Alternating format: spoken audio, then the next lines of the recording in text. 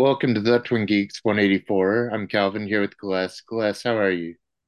I'm doing good. It's a rainy evening down here in Tacoma, but I'm doing well. Yeah, we've had some storms and had some thunder the last couple days, thunder and rain mixing in with our Mhm. fall weather. Um, I'm so glad you're joining us. Celeste, you could find on Letterboxd at Blackner Magic. Anything else that you want to plug, like Twitter, or where else could they find you there? Are you Oh, you mean X? You on mean X, X? whatever it's called this week? Yeah.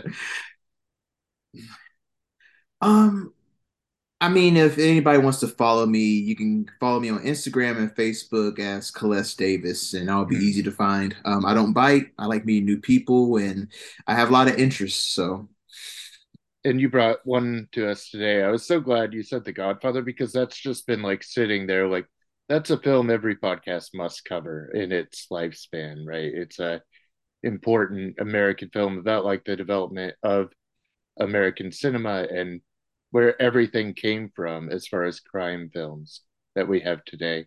Uh, why did you want to do Godfather besides, besides the great status it has?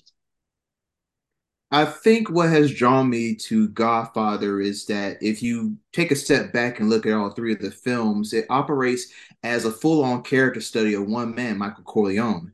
Hmm. The Godfather deals with, as far as the family and establishing the mafia and their role in this America, the 1940s, 1950s, and it deals with organized crime, and it deals with loyalty, it deals with violence, it deals with darkness, heartbreak, and it has a chance of dealing with love as well. But the films mostly act as a way for us to get into the head of a Michael Corleone. And I love character studies. They're some of my Hmm. favorite films to watch. I love seeing the way that a character can evolve or devolve over time. It's just fascinating to me. And The Godfather is just the best starting point for probably the greatest character arc we have seen in cinema history. I've had it where people always say online, maybe I'm very online with cinephiles, and they say, well, obviously, Citizen Kane is the greatest film ever made. But that's not what I heard growing up. What everyone said, like real people outside of cinephile bubble, they all said it was The Godfather. That's what I heard, and that's the impression everyone was doing. They weren't doing Rosebud in elementary school. They were acting as though they were the Corleone family, and we were play acting Italians as children, and it's just got that piece of America in it. And I think for everything you say, that it is about it as that, and it has like the opposite shade of it. It could be about family, and it could be about this man when he's separated from his family and what it's like as a character study. Um, it could be about darkness, but it has lightness too, and like equal effect. It's so stunning how it has uh such like it's like a polar opposite of anything that's on it. It has the other side of it covered too. Yes, the interesting thing I wanted to go back to Citizen Hmm. Kane is that when Citizen Kane first came out, it wasn't really valued as a great film. It was actually kind of banished Yep. in the film critic spaces, especially during that time, because it was a film that no one had ever saw before. The Godfather, I was doing some research, and it was widely praised opening, and everybody could immediately see that this is a new change that we were going as far as American cinema. So it's interesting how now people are saying Citizen Kane is the greatest, but I've heard people say that The Godfather is the greatest of all time. It's kind of like, which side are you on? It's kind of like a Yeah. tit for tat, tomatoes, oranges. I mean, they're both great films, but I think The Godfather has something more to offer, especially since there are two sequels to it. So it's kind of a continuation of the same overall story that started in the first one. There's such a legacy there that they're both tied basically in some circles, whereas Citizen Kane has first on the AFI list, Godfather's number two. And Mhm. in like public polls on IMDb or somewhere, The Godfather might be on everyone's top 10. Whereas Citizen Kane, you have to really, if you're a film scholar, I think they do a lot to promote it from inside their hobby. But Mhm. if I ask people in my family who aren't in film culture, which do they prefer? They watch Godfather all the time. That's, I mean, that's as a really stunning reputation and cultural imprint that it kind of like reflects on everything we touch. It's really beautiful, like how far reaching the film is. Um, at some point, it's so far reaching that when you watch it, it almost feels like a version of the parodies you watch, or when you hear the choreo, like how the family talks to each other, how they almost like how Brando has like mothballs like in his mouth. He has like cotton balls to look more bulldogish on screen, but also that affects his speech in ways that people imitate pretty often. Do you feel that effect when you watch it as well? Like that you're viewing it through like a lens of now I've seen this reflected in all my culture. I think the most immediate impact I've seen deals with two of my favorite pieces of art ever made. One being Martin Scorsese's Goodfellas in Yeah, 1990, and the TV series The Sopranos from 1999 to 2007. I think that without The Godfather, you don't get those pieces of art because those pieces of art seem like they took their cues from this film. I mean, everything from the costume design, the cinematography, the way that it depicts the mob. I mean, you have to think about back in the early history of cinema, we've always had films that dealt with crime. Usually in the beginning, they use like you couldn't show the criminal winning at the end. You couldn't yeah, show the criminal in a virtuous spot. The criminal, it had to be a crime doesn't pay type of message for all these films. And you start to go more into the 50s and 60s, and you start to see more films that are tackling with the dimensions and complexity of people who are involved in the criminal life. And I think The Godfather kind of set a new benchmark for that subgenre of crime film. It's not a film. It's easy to say that The Godfather could be a film that glorifies the mob mm, life. You see the guys with the nice suits, the nice cars, the big house. It's clear that the Corleone family is a family of prestige. They have money. They have these wonderful parties. They can do favors for any kind of people, and it seems like it's a world that anybody would want. So anybody would want that power. But what they show you is that what comes with that power is that you also have to deal with fighting to keep that power. And whether that is, going and interrogating people such as the film director, mm, going and trying to intimidate people into doing what you want, and or having to kill certain people in order to further your ends or to keep the threat of violence coming towards your family, and then also dealing with death in yourself. I think that anybody goes into a life of crime doesn't think it's going to be all daisies or easy or yeah. anything. I mean, you have to sacrifice something. Most of the outcome for anybody in this life is that either you go to jail or you die. And in this film, The Godfather, you see that while the Corleone family they deal with this, it's not exactly the aspect of losing a life. It's about the psychological and mental anguish of living in this life. For instance, Marco Corleone in the beginning, we see him. He's coming back from the war. He's a war hero. He wants to study to be a lawyer, and he doesn't see himself fitting into the lifestyle of his brothers and his dad. But over time in the film, there are certain circumstances and events that happen that force him to become a part of life. And once becomes a part of that life, he changes to a whole different person than what he was. As he shows up, even like from the scars of war, he shows up in like a state of anxiety.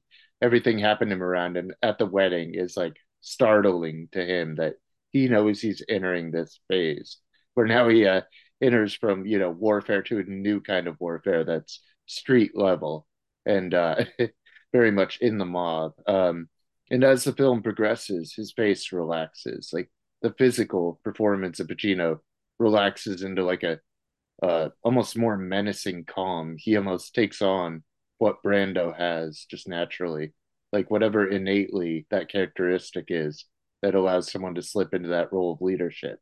He almost like relaxes into it, even as things escalate against him. Like, yeah, famously, like the bit with what's her name, Carla. I think at the end where she's coming and talking about the death of her husband, and he's just so relaxed, and the camera just focuses in on his face. It's his lack of reaction and almost just an ability to shield yourself for the safety of the family. Yeah, it seems that he takes something away from what he's seen with his father, Vito Corleone. Vito Corleone probably has. He is made of the same stuff. Michael's made of the same stuff as him, but Vito, it seems to be more open to compromises and more open to doing business with certain families and trying to find ways to get to a common ground. As we'll see from Michael, even in this film, in the current sequels, we'll see that he is a guy that is willing to do some terrible things in order to keep the power of the family. And this is something that you wouldn't predict for him when you see him in the beginning of the film. He's a guy that carries himself with a lot of honor. But as you see over the film, things happen to him and he becomes almost like a silent monster. He's a guy that doesn't speak much. But he's very observant. As you notice, Pacino does a lot of things with his eyes in a lot of the scenes. It's not really what he says, it's the way that he looks at you and kind of like he's almost like staring through your soul in a Yeah, sense. And and those are the moments that kind of put this guy in a different light. You know, like he's not really coming in with brute force, but you can tell that he's a dangerous man.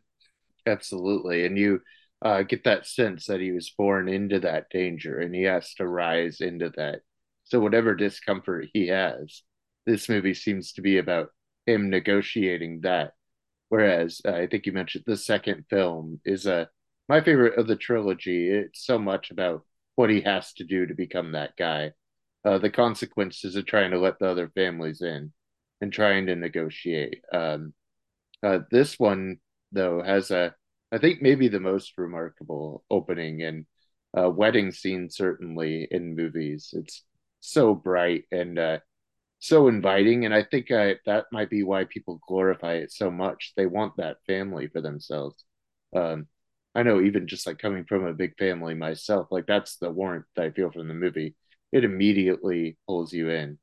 Um, even if you want out, it'll pull you back in, as they say. It's so gorgeous though, and it's so overlit. It's so much light coming off everything. And when the family's together in large group settings, the film is very bright. But then it like shudders right away. You go in and you see the isolation of Vito Corleone just sitting there in his chair with his cat. It's his isolation is almost self-contained, so the family can have that largeness and togetherness in it. Yeah, there's an aspect that I've picked up on this film and how it deals with masculinity. Mm, In a sense, in society, it is often said that we see men as providers. You know, men are expected to come in and provide financial and emotional, and not really emotional stability, but mostly the financial stability for a household. You know, the woman, she stays home, she prepares the house, she takes care of the kids, she cooks and cleans. The man is expected to, as they say, bring home the bacon. And with Vito Corleone in the opening scene, you can see that this is a man, as you said, with the use of the dark colors and everything contrasted with the light outside. The reason why there's light outside is because of the darkness. There are things that have to be done in order for light to be outside, in order for my family mm, to be able to have this extravagant wedding, in order for my family to be able to live with this security and to be able to have this money. Things have to be done that most people wouldn't have it in their heart to do. In part two, we get to see Vito's origin story, and we get to see the things that he had to do to become the great Vito Corleone, the mm, much respected Don. And this is almost a future foreboding for Michael Corleone. Like, this is what you are expected to do. You mm. are expected to come into the family business and uphold the Corleone name. You can't let what your father built go to tarnish. You can't let it go to strays, or the family is going to be in a much lower and uninfluential position than it was before. And it's kind of having to build on what someone has brought before. And that comes with a lot of pressure and a lot of, I would say, psychological negotiations with yourself. You Mm. know, what are you willing to do in order to become this and do that? And do you have the heart to do it? And it's not really about you liking what you have to do, but it's something you have to do in order to provide. Yeah. There's a point where the only point where he does find any lightness where he's out in the daylight and he seems to experience the wealth of his family is with his new grandchild. And it's so much a succession story. But that moment, the one time he seems to enjoy what he's built is his death scene. It's his one scene in the light when he's outside the room and he's like really enjoying the reaping like the benefits of what he's built is um, the end for him. But it's also the one relief we get. So at least he gets to go out in the movie with that sense of he's accomplished something. Here he is. Here's his grandchild. Like it's another succession that's happening almost automatically. Like it's an implication already about that grandchild and what he's going to grow up to be that he was out in the field with him.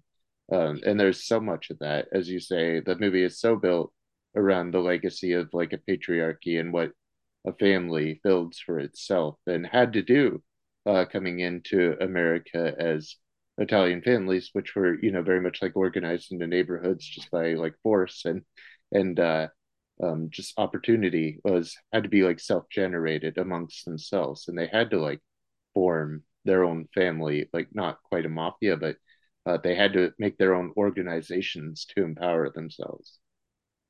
Yeah, I think the inspiration from this film comes from the fact that we are dealing with a story about immigrants. Mm, The Corleone family, Vito came here with nothing, literally nothing. All of his family had, and we'll go into this more in part two. For anyone who hasn't seen part two, I'm sorry, but there's a little bit of spoilers right here. But Vito Corleone's family, pretty much none of them survived. None of them survived. So Vito had to come and travel to New York, Ellis Island, all on his own with nothing. No money, no support, just him by himself.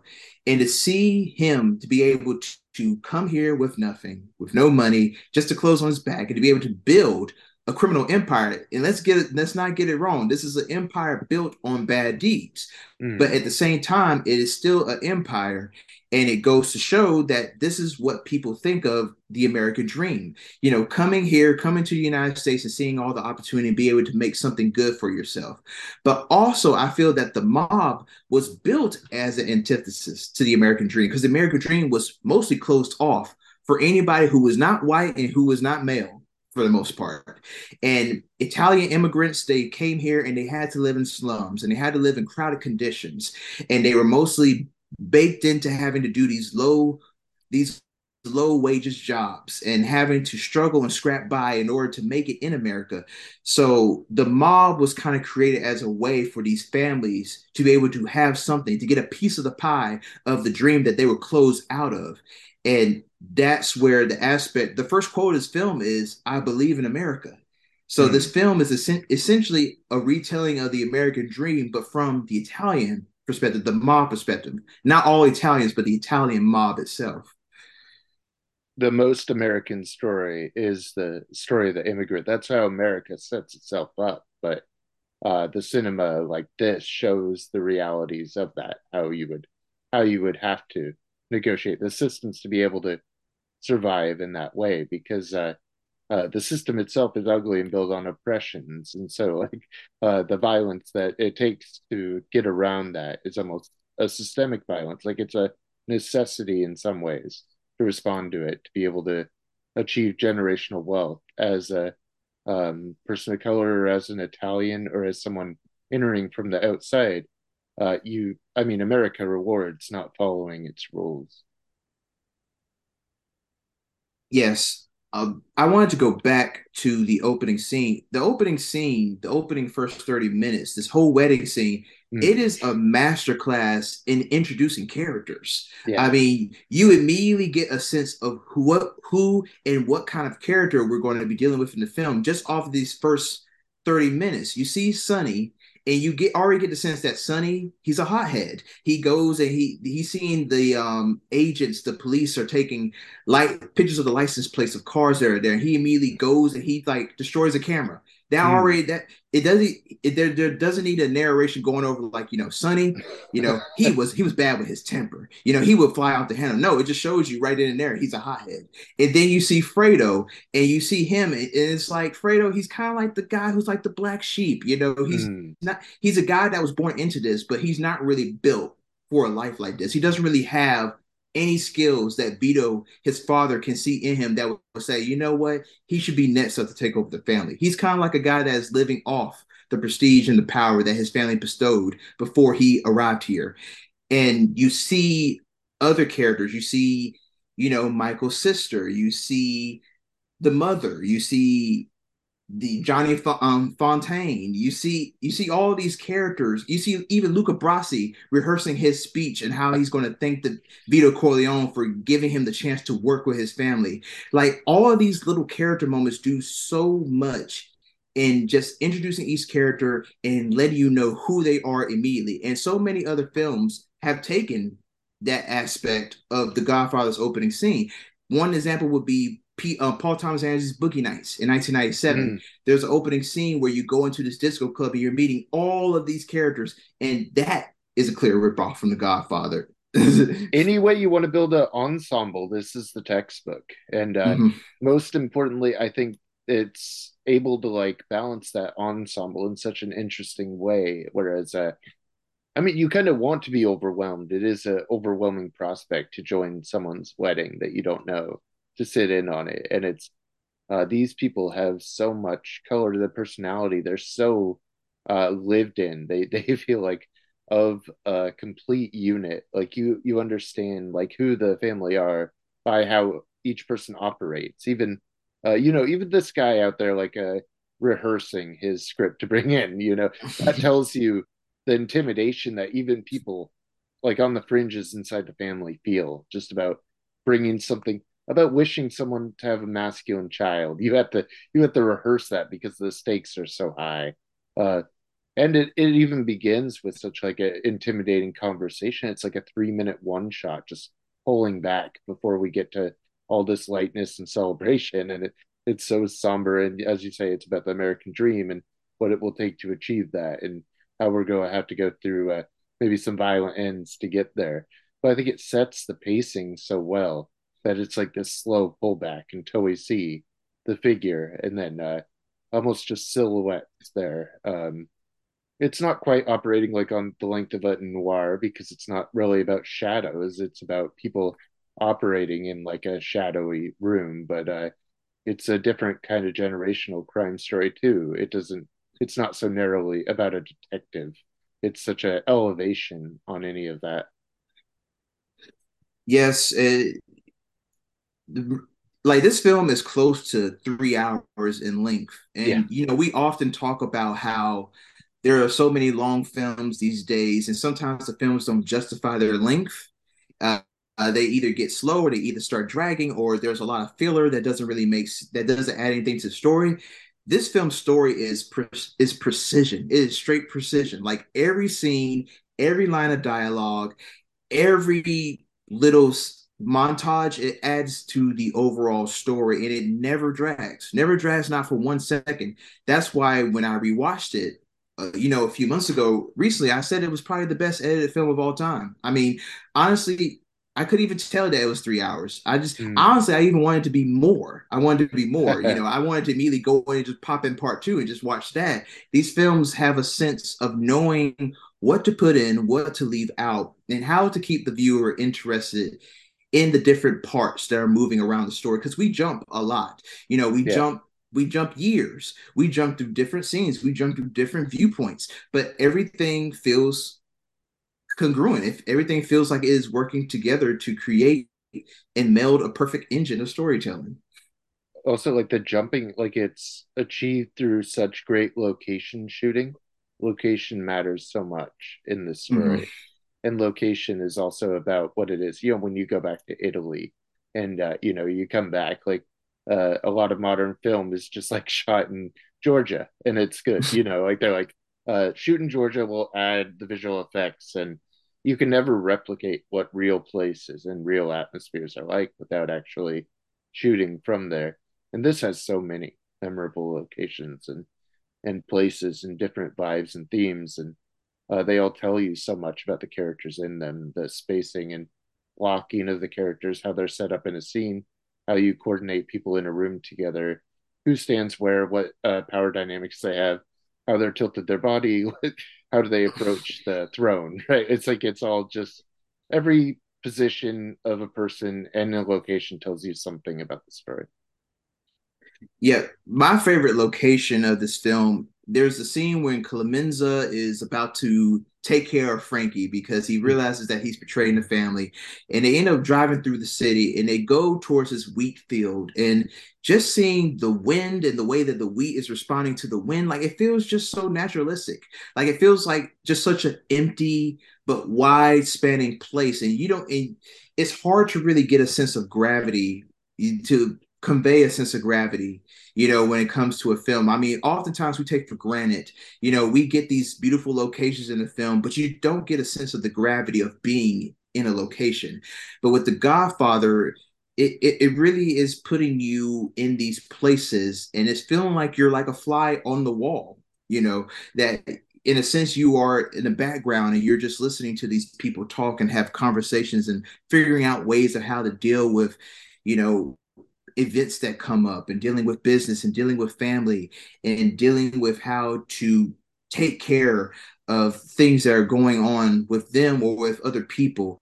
There is a subtext of just realism with this film, and it's hard to really get that across, without understanding, the pieces behind the film, such as Francis Ford Coppola, being able to adapt this book from Mario Puzo, and then you have the cinematographer, then you have the score, and then you have the attention to detail of not just treating this like a simple mob story, but treating this like a epic drama. Like the the ambition of the film doesn't overstate itself. It's not a film that's like, yes, we're trying to make you feel something. We're trying to make this big. It already is big. It just Just by is, yeah. yeah, just by the normal everyday things we are seeing on the screen.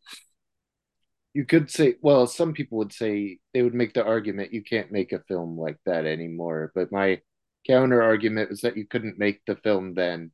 Um, every institution in American film fought against the existence of The Godfather. That is such a rebellious thing to have made in 1972 that that generation was just beginning what we now consider that, it's all described in like Easy Rider, Raging Bull, like the book of the 1970s, how it developed from like 1969 and pushing limitations, the outcomes of the hippie generation, and seeing the failure of those American dreams, which were about peace, and this almost like relenting back to violence and understanding that the dream wasn't so sacred after all. Uh, that America was still going to win against the peace and love generation and the free sex and the radicalization and um, freedom of oppression and women's like voting rights and everything that came along was just like pushing toward this more open idea of what America could be. Um, and that's like that whole phase that came from like this stock of filmmaker, which was like like Chinatown, The Godfather, Taxi Driver, Last Picture Show, like Bogdanovich, Scorsese, even everything that kind of informed what independent direction could be was kind of set up at this time.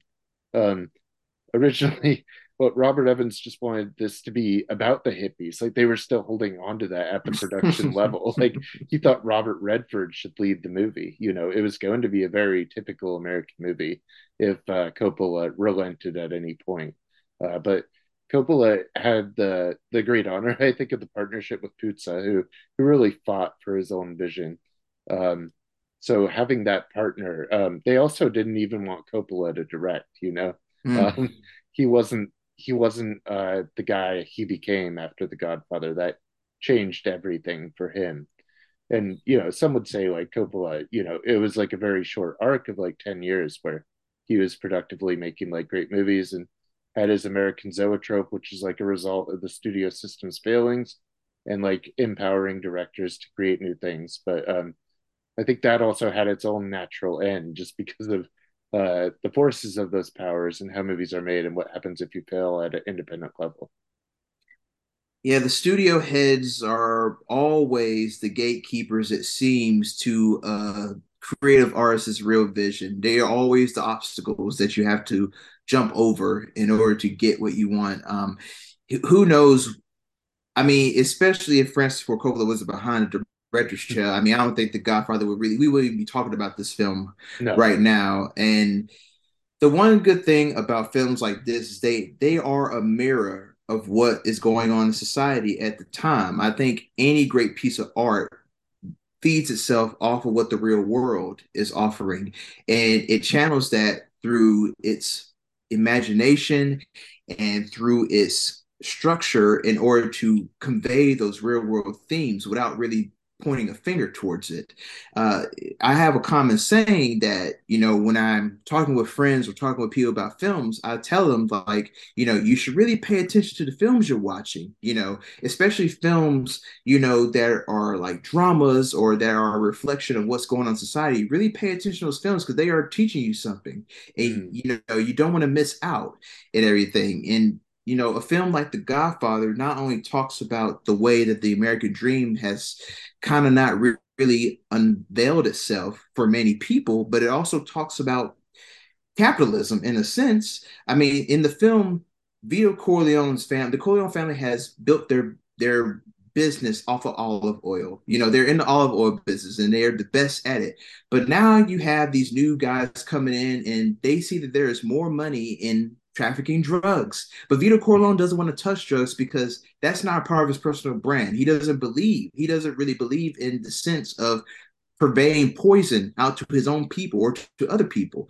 But you can see that the era is starting to change in the film. Olive oil is becoming a product that no one really believes in anymore, that no mm, one's really demanding for. Drugs is where the new frontier of money making is going to be at for the mob. And Vito is the last guy who is standing away from being a part of it, but he has no choice because all of these different forces are coming in there and squeezing him out. And it results in him being assassinated, and it results in mm, his family being in constant danger unless they give in and finally decide to start selling drugs because the other head of the mob families are in support of that. They don't want to be in the olive oil business anymore. So it's teaching you about that.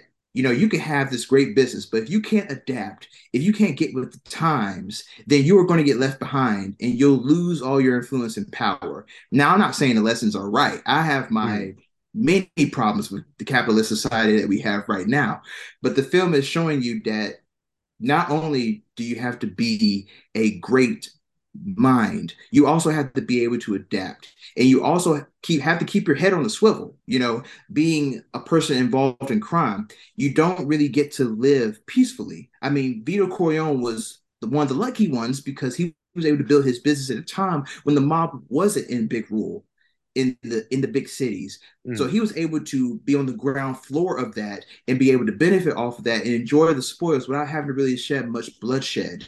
But now he is at the end of his time. And his son, Michael Corleone, is going to be the guy who has to deal with this new era of ruthless businessship. And we see over in the sequels that Michael becomes, in the sense, a product of the times. He becomes a guy that is all about making profit and doing it at any cost. Even coming from the military, he was almost trained into it to become more ruthless as a businessman. Another reflection of how America shapes people, perhaps how they draw them from one life to the next. And as you say, yeah, there's a great, like a generational movement there where our father's generation might have earned money differently. And I think we can feel that no matter what time in America we live in. The way that wealth accumulates in a family is, well, maybe it doesn't now. It that's how every generation might feel, though, that maybe it doesn't through any clean means in their own generation. There is always a shift every time that power shifts and generations move forward, and it covers that so neatly. And as you say, of that time, it's what is building this character is what's happening.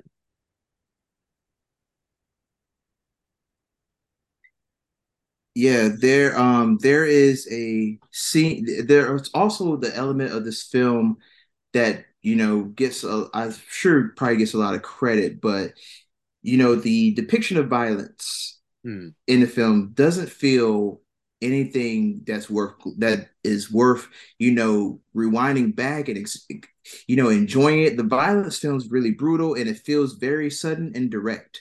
You're not going to get any cool action sequences of dudes like diving over cars or guys that Yeah. are doing slow motion or anything, or guys Yeah. that are just looking cool while doing it. No, the violence in this film serves a purpose. It serves a purpose of showing just how brutal the criminal life is, and it also shows you that one minute you could be here and the next you could be gone just like that. Not even based off of anything you're doing, but based off because of what other people see you as. They either Hmm. see you as an asset or they see you as a problem. And if they see you as an asset, you could become exploited and you can become used for other gains. But if they see you as a problem, you can immediately be taken out. And not only will you be taken out, you can be taken out by the people who you thought were your friends. You You don't have know, power over that either. I mean, it's just where you sit in that continuum, right? It's just what part are you playing? What cog are you in that machine of money there? yes, it feels like that this film is also showing you that in society, it's not really about, how good-hearted you can be, about your personal traits, your moral beliefs, your sense of responsibility. It's really about, can you make this person money or can you give this person more power? And if you can Hmm. do one of those things, then you have a use for us. And if you don't, then well, you can just stay off to the sides and we want nothing to do with you, but you can't become a part of our world. You have to stay on the outside. It's so baked into the themes there. Everything we talk about, it has so many sides to it and so much depth around it. Um, the way people have to survive in that world is insane because it, as you say, it's not up to them anymore. Their association with the family almost becomes, you have to be at a certain level of desperation to accept that for yourself. Yeah, and in a sense, with the family, you don't really get that sense of desperation Mm. because you see that they are enjoying the spoils of having that the great American life. So if you were just an observer from the outside, not knowing exactly what the Corleone family business does, then you would think, wow, they're making it pretty good. They have no worries. But it's the clear opposite of that when you get into the innermost details of their life. You can see that Vito Corleone is worried about his legacy carrying on to the future generations. You can see somebody like Michael who knows that he doesn't want to become part of his life, but he might have to in order to save his family. You can see somebody like Sonny who is a guy that wants to be the leader of the family, but he is not trusted by others because of his temperament. You can see a guy like Fredo who wants to be a part of the family, but he's not trusted. No one sees him as a real threat or a real guy who could be a mover and a shaker because he is so easily swayed. And Mm. also he can be easily swayed against his own family. I mean, you see in the scene where Michael goes to Las Vegas and Fredo and Michael's trying to negotiate with Mo Green and Fredo talks against the family. And Michael tells him, "Don't you ever talk against the family." And you can see that Fredo is just not that guy. He's a little bit soft, is what they would say. Mm. And and you can see that even with all of the money in the world, there are still problems that you have to deal with on a daily basis that, even normal people like us deal with. Mm. There's a sense of relatability that you can get from watching this family as well. Yeah, I think it, as we said, it does cover generational traumas and advancement and systems of wealth and inequality, equality, um, everything about America. The whole American story is somehow captured in here. It is like our the Great Gatsby of movies in some sense. It is the great American dream, the great American story, the best American story ever told, as they say. Um, it's like the great American novel put into a movie. I mean, I don't think the novel was that. I haven't read it. I haven't read the Mary of Boots novel, but I don't get the impression that it is the same caliber of work. I think it almost had to be adapted by someone of Coppola's vision, and I think that combination makes it what's so powerful. Have you read the book? I actually have read the book. Okay. The book is very good, but you are right. Like if you take that book on its face value, it does not have the impact that the film does. Like I think honestly, this is probably a case in which the film is a much better version of the story than the book. Okay. There's only so much you can get by imagining things, by reading them off the page. But when you visualize it, you're able to see it. I think the book does a great job of bringing more character and more liveliness to the events in the book. This is that great generation of doing that, where Jaws, of course, is like taken from like a beach novel, like a read that you just like read by the beachside. It's a nothing book. It's like a very smarmy book and kind of a gross book. And this generation kind of took those books and made like very powerful literature in the movies. They understood how to expand those stories, how to still be literary on the screen, and how to elevate materials. Think of like even like Exorcist or something. Like there, all these books just became highly powered and highly charged once they hit the screen. Um, it was almost like a shift away from like American letters. Like the great American novels seem to be like the last thing, like this directorial intent and getting away from a studio system somehow makes the director the author now, and it's almost Mhm. like they get to tell their story. Um, as far as like Coppola's filmography goes, it still stands like as this trilogy as being like the defining aspect. You could go with Apocalypse Now or The Conversation, but I think you go with The Godfather as being the one. Yeah, I mean, Apocalypse Now is close. It's It close is to take. It's close to in taking it another off. That reading. Yeah. it. Which perspective are you looking at? You could find it either way, right? Yes. How do you Yeah. feel? I would think that The Godfather stands as the ultimate piece of art for any director. Its lineage and its status in American culture has been earned. Mm, This isn't a thing that was bestowed with or that people wanted to force it down your throat. It just made it obvious that this is now, and everything else after this is going to be influenced because of what this has done. And the testament can be, like you said earlier, it can be taken from how it's affected our pop culture, how I'm going to make him an offer he can't refuse, how mm, everybody still says that, you sure. know, how people still continuously rewatch this film every year. I mean, that speaks to its power. It earned it, definitely. There seems to be that admitted influence. We were talking about Goodfellas and The Sopranos. In The Sopranos, they watch The Godfather. They reference it all the time.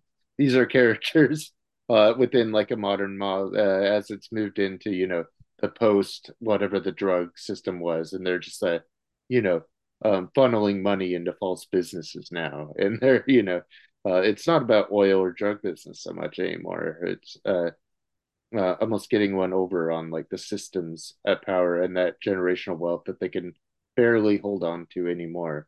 But they're still quoting these characters like they live in worlds where this movie exists. Yeah, and there's aspects of The Godfather, the way that it staged as far as following not just Tony Soprano, but it follows his family. I mean, I think all of that could be gathered from The Godfather itself. Digging deep into the psychological aspect, I think that that is a place where The Godfather maybe was limited because of it being a film, and Soprano Yeah. was a TV show, so it was able to dig deeper into that. But the genesis of that comes straight from The Godfather. Mm. So it's all about, inspiring the spark in someone's mind rather than just being the guy who does everything. If you can inspire the spark in another person's mind and they can make something great out of it, then that says more about you than that great piece of art. I feel like there haven't been very many influential mob and mafia films post Sopranos. I think that genre has kind of said what it's needed to say for the last generation, at least for now. I was thinking Mm-hmm. about Succession. I don't know if you've seen the HBO show Succession. I've Um, tried to watch it a couple of okay, times. Might not be the right time for me to get into it, but sure, I'm trying. yeah. I think it does a lot of the same things. If it could draw the analogy out to media being modern mob and mafia, but of course that uh, has less to say. I think just about immigration and that kind of aspirational wealth of America because they're already there, because they are the white people who've profited off their standing already that they don't need that Mm-hmm. element. So I think that maybe is the closest story I've seen this year of I guess you haven't watched it. I don't know how much I should say anymore. Yeah, don't spoil it for me. I'm gonna Okay, get to it sure. eventually. But yeah, I mean, it's in the title, Succession. It's about training the family and who's going to take over and what ruthlessness and power it takes to get into that money, and about like the Murdochs, which is, if you want to call Fox News the modern mob in a way, I guess that side is the mob, using violence and money and power for their own ends and illegal activities. It just happens to be the politicians in front of our face now. It's not it's not hidden behind closed doors anymore. The dealings happen in the daylight, in the Oval Office, or it's not it's there's no distance anymore. Maybe we're always seeing the Godfather in real life. Yeah, and I think the reason why, we haven't seen a story like The Godfather being brought to the screen anymore is because who's going to see him in the theaters? Yeah. I think back in the day, The Godfather was such a cultural phenomenon that people were still coming in weeks after and still going and still having and still wanting to see this film, not just once, but multiple times. But now in this days, we live in an age where like we want microwave content. We Mm, want content that we can immediately digest right then and right there. And if it takes too long to grab us in, then we're ready to move on to the next one. So there's not patience for a film like this anymore. yeah. I mean, a recent example would probably be Killers of the Flower Moon. Great film. I really enjoyed it, but when it came down to the box office, it got beat. It got beat astronomically by a film like Five Nights at Freddy's, which is, Mm, I think, lesser in quality, but sure. it speaks to the attention span, and it speaks to the aspect that studios are not willing to invest in films like this because they don't bring in the big bucks. They're not blockbusters. They're not Mm. franchises, and that loss of original storytelling is hurting the medium, honestly, in my opinion. It's fascinating too because like when this was coming out, we were only beginning to identify what a blockbuster was. Like it wasn't competing against Star Wars because it didn't exist yet, right? Like um it didn't have Marvel because there was no such thing as like a franchise sci-fi property to compete with at the box office. Like films would stay in the box office for 6, 7 months. Now we have much more films, but they go quickly.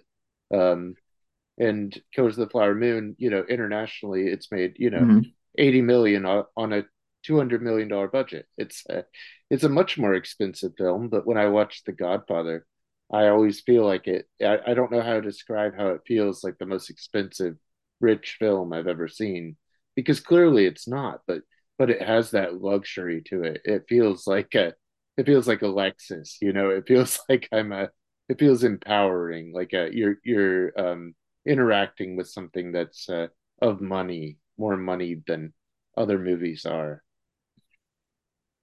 Yeah, it's really about, it's about quality over quantity. You can make so many films dealing with the same subject matter, but there's the cream of the crop will always rise to the top. And if it does rise to the top, it's always going to have a long-standing place in history. And Godfather is exactly that film. And Francis Ford Coppola now, I mean, his daughters put out a film this week. I mean, the family is still, in cinemas. Priscilla is out in theaters right Mm. now, so that influence as well, that familial generational influence has very much been passed down. But he'll also be putting out Megalopolis with Adam Driver in it. So uh, within the next few years, that's making a film like that now. I think it takes many more years to make it. I'm curious how that, if that ever happens, even Yeah. what will happen, because he says now he has to front all his money on it. That's the other thing to make a movie like that. He's putting hundreds of millions of his own like money from his vineyards and wine reserves into this one thing, and I just driving around yesterday, I heard advertisements for Coppola's winery. Like he is still in our world. It's still all around us. So I feel like his influence is so outsized because Killers of the Flower Moon is one of my favorite movies of the year. I guess I like those new Hollywood guys, but it also got me thinking about how Scorsese was the only one who survived with a career. Um, Most of them didn't continue after the 80s. And Scorsese even had his rocky periods, but was the only one who didn't seem to go away. Hmm.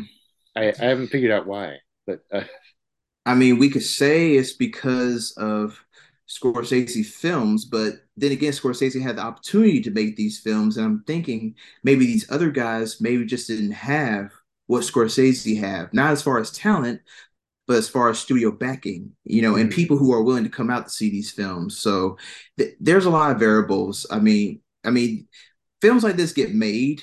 These directors probably still worked, but it wasn't promoted like it was a big mm. thing, like a Scorsese film. A Scorsese film, even now, still feels like an event. And these other guys, they kind of got pushed to the back burner, and it was like, yeah, you can make your film, but the studio's not really going to be fully backing it. What was that? Well, Coppola also like took projects that Scorsese would never take. Scorsese, of course, had like very artful films to begin with. Um, he was making almost John Cassavetes style films, but then he went and made a Roger Corman movie, and Cassavetes pulled him aside. He's like, "Don't make that bullshit. You're wasting your time. You Mm-hmm. wasted a year of your life making a movie people won't watch." But even um, up to like the '90s, we had like Francis Ford Coppola making like Jack with Robin Williams, right? Like it's just, Mm. I mean, that's not a serious movie. I mean, it could be, but it's not because it's like a boy that looks like a 40-year-old man. It's like a that's another. Scorsese didn't make those missteps. I think no miscalculations. Yeah, I think that Scorsese, he was a guy that did not fully grow into the studio system. He was a director who would not let himself become a part of the studio system. And I feel that those other directors, they were like, well, okay, I'm making these films, but now I want to make a film that everybody could love, that's Yeah. mainstream, as it could say. And when you do something like that, then you have to sacrifice your creative control. You have to sacrifice maybe some things that you want to do, and then you get products that, yes, my name is at the end of it, but it doesn't feel like a film that's made from my ilk. And the fans can see that. Even the critics can see it. And it was about like who backed who. It was the new Hollywood system supporting itself. It was the actors and directors being prominent, like George Lucas coming from American Graffiti and really fronting for Coppola to front this movie, to helm this movie. It is because of like Lucas that we had American Zoetrope, which was like this tribe that just allowed them to work outside the system until it no longer worked. And it that had a great run, like uh from like THX all the way to like the '90s. It was um I think that might be the last one. I think Bram Stoker's Dracula might be the last one where I feel like Coppola's intent and authorship. I think it might have ended there for me. Mm-hmm. um but then like American Zoetrope even went on to like Sofia Coppola's movies. Like there is a lasting legacy and a continuation here of directors working outside systems, and we get movies like Elvis from within the system last year, but then we get Sofia Coppola's Priscilla this year. There's still these directors and different people making movies now that can be interesting and could still be against the system and market. Mm-hmm. Yeah, most definitely. I'm always going to champion those directors and artists that are still able to do things that are within their vision, and are trying to make something, not caring about the status or the money or even the studios wanting to come behind them and kiss their butt. It's all about the art at the end of the day. And films like The Godfather just remind me that there is still art out there. There's art out there. You just have to be willing to look. You have to be willing to open up your mind, and you have to be willing to experience new things. There are Mm-hmm. more than just a superhero flying across the world to save the world again, or another half-baked comedy, that has jokes that won't age well. So, Right. I mean, you say like, yeah, all movies have something to tell us, and maybe these superhero movies have these moral lessons in them, but they're also part of like a military industrial complex. Like mm-hmm, they are not outside the system of America. Like they can't push against the system because they're such a part of it. mm-hmm. That we still have to look outside, and we have to look for diverse filmmakers and people with that haven't had the ability to make their Godfather yet, and we have to allow them to. So that's what I'm excited about a future of movies is the rising accessibility of directors and people getting to make their own Godfather. I hope that's a reality more than it has been. Me too. I mean, it's not looking too promising, No, with the whole introduction of AI and with streaming and everything and whatnot. It's looking very dim. But if one thing is to have is hope. You just gotta have hope. you see, the directors just made their deal outright. They didn't make any protections for themselves. I'm very worried about the directors the next 5 years. Because I am too. the I mean, writers and the actors had like 4 or 5 months now of runarounds where they're like, we need to protect ourselves against AI. Directors didn't. yeah, I think it's coming down to a point where certain people are thinking like, "Where's my next check going to come?" I Mm, still have bills to pay. Everything is rising up in cost. Inflation's kicking my butt. So I can understand why directors would probably want to cave in, mm. but as an artist, it feels like such a disservice, and it feels like you're once again letting the studios just kind of control everything. And now you are under the thumb of the studios now. Now you have to now they have more of the bargaining power than it used to be. Yeah. I mean, just when you thought you're out, they pull you back in and they bring you back into this this ugly studio system. I know that's Godfather 3, but it's also so fun to quote. It is. I hope you will come back. I do want to do Godfather 2 again. I mean I'd like you to come back for it and maybe 3. I don't know about 3. I watched the original cut somewhat recently and wasn't a huge fan, but I'd be willing to talk about it. Um, Oh, I'll change your mind about three. okay, I think I three is I'm open awesome. to that. I think that I'll would be change your great mind. because I haven't watched Coda, and I'd like the opportunity to have my mind changed about it. So, Hmm. um, yeah, let's plan for more of these because this was a blast. Yes. All right, thank you so much, buddy, and you could find your work at Blackner Magic on Letterbox. Thank you so much, Celeste. Thank you, Calvin.